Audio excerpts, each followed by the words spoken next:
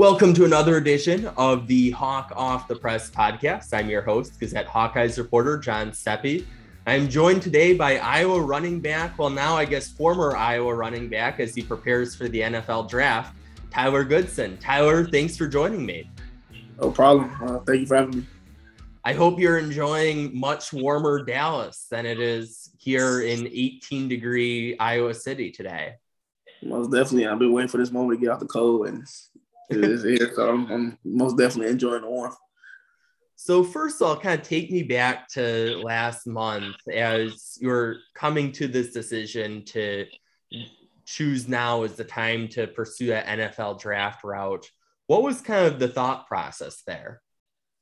Yes, most definitely. Towards the end of the season, I had an idea of like the NFL was a possibility, and I think really what brought me to the decision is I feel like I've done everything I need to do and accomplished everything I wanted to accomplish well for the most part.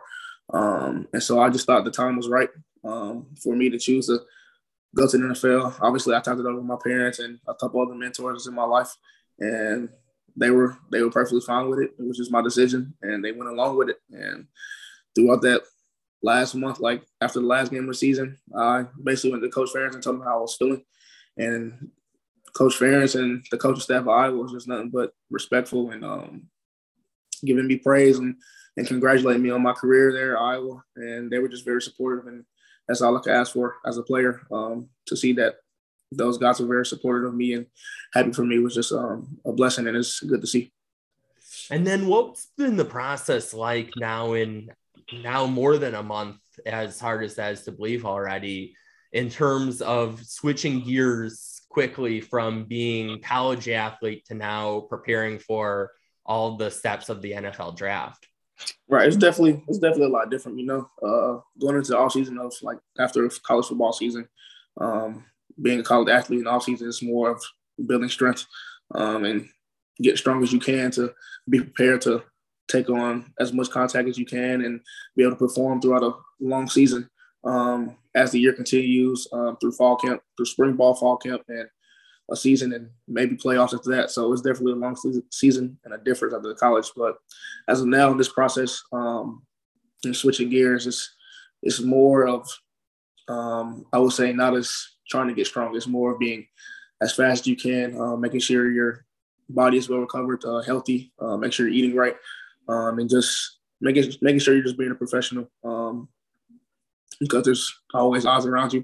And right now for me, I'm just here in Dallas training with Exos and trying to prepare myself to be the best athlete I can when combine comes and be the best professional I can when teams start to reach out to me for interviews and all types of other stuff. Anything that's kind of surprised you as now you're finally going through this? I wouldn't say nothing really surprised me. The team I signed with, Sports Trust Agency, they did a good job of preparing me for every situation that has came my way. And so I've really been prepared for every situation, even coming from a university like Iowa. They prepared me to be a good young man, a good athlete, a good player on and off the field. So every situation I've been in has not really surprised me because I've been prepared for this level, and it's showing. And then I'm assuming you've been getting a lot of advice, maybe some solicited, maybe some unsolicited. What's kind of been the overall what various mentors have been telling you as you've been going through this? Right. I mean, I've been getting some good info, but to be honest with you, I really haven't been paying attention to anybody's advice. For me right now, it's me focusing on training here in Dallas and making sure I'm doing everything I can to be a better athlete and go out there and show whoever's going to be looking at the combine that I could be a great player and contribute to a team. And so that's just my main focus right now. And then also just being a professional about every situation I come about or every team, every interview, even a podcast like you're doing yourself, just making sure I'm a professional in all areas, in all categories of this process. And then what are your expectations come draft day? I'm pretty sure everybody in this process has high expectations come draft day. Everybody wants to be that top guy. But like I said, in order to be that top guy, I have to prepare myself now to be able to be one of the top running backs and come combine day and come draft day. So right now it's all about focusing on what I can do to be that top guy and exceed my expectations. And I'm sure you've, growing up, seen all the different setups that different players in the draft have had as they find out the news. Do you know yet how you're going to be doing that, or am I a couple months ahead of myself here? A couple months. Just a couple months. And then looking back at your time at Iowa, any particular favorite memories that stand out? Most definitely. Most definitely, I'll probably say my freshman year, my first start. Just me hearing I'll be able to start that week was obviously shocking and amazing feeling. And it was a blessing just to have the opportunity to go out there and start. I would say when I scored my first starting touchdown against Minnesota, it was just a surreal feeling, and it was really a dream come true for me. And so I would say that was definitely my favorite memory of Iowa. But other than that, it's just being around that community and being around those teammates. Those guys made me feel safe in that environment. People were always supportive, and that's what really all you can ask for in the community is everybody's support. And once you see everybody supports you, it's going to drive you to play better for your teammates and play better for that community. And then what was it like getting to see Gavin LaShawn kind of shine there in the Citrus Bowl there? I'm assuming you've had plenty of chances to see that already in practice. Right. It was amazing feeling. I've been telling you guys all year that when those guys get the chance, they're going to show out. And for me to see them go in there and step into a role that is theirs, and now that they see that it's theirs, and for them to go out there and play the way they did and just take in all the teaching points, notes, and implement into that game was just amazing for them to see. And that's just only one game. They still have a year, 2, 3, 4 more years there. And so it's just going to be exciting to see, but not just for me, just for everybody that's going to be in the stadium, coaches. I'm just ready to see what they do in the future. And then what's it been like with your time at Iowa, getting to learn more recently from Liddell Betts, who's been in the NFL and has kind of done this journey that you're now on? Right. Coach Betts has always been up front. He's been very supportive ever since he stepped in the door and taken that position of being the running back coach. And now, as I've transitioned this process, he's reached out to me. We've talked on the phone a couple times about making sure my body's well recovered from the season because, it's a long season.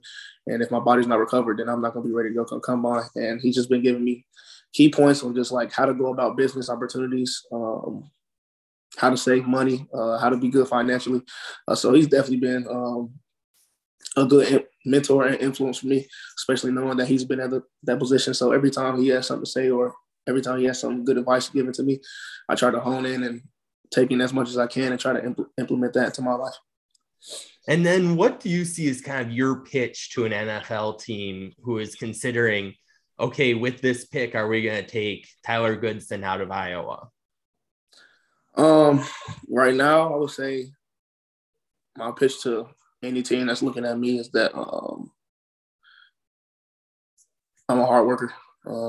And do anything I can to put myself in a position to not only make myself successful, but the guys along me, and even the coaching staff successful as well. So that's really all I can ask for, because everything else will take care of itself. As long as I have my teammates' trust and my coach's trust, everything on and off the field will take care of itself. And that's really all I can pitch to. Well, Tyler, I appreciate the time, especially as you're kind of going through this busy process. Most definitely. I appreciate you having me again. Yes, hopefully you can enjoy some of that nicer weather and I think most of the people listening to this are freezing. So I've been enjoying it ever since I went back home to Atlanta. So thanks again. Yeah, thank you.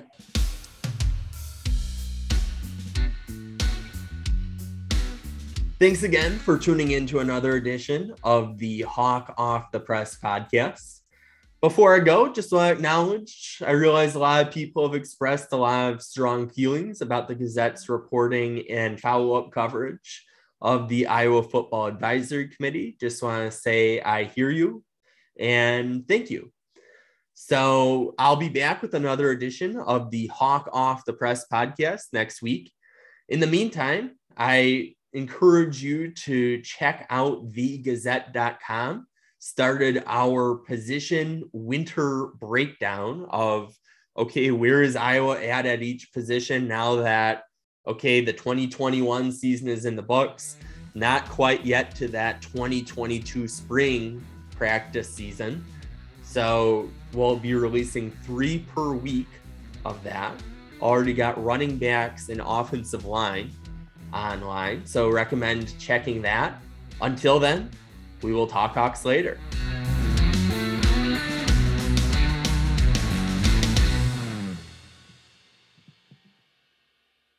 Get a daily update from the Gazette with our daily news podcast. Add it to your podcast player or your Alexa-friendly device to get a bite-sized local news update each day.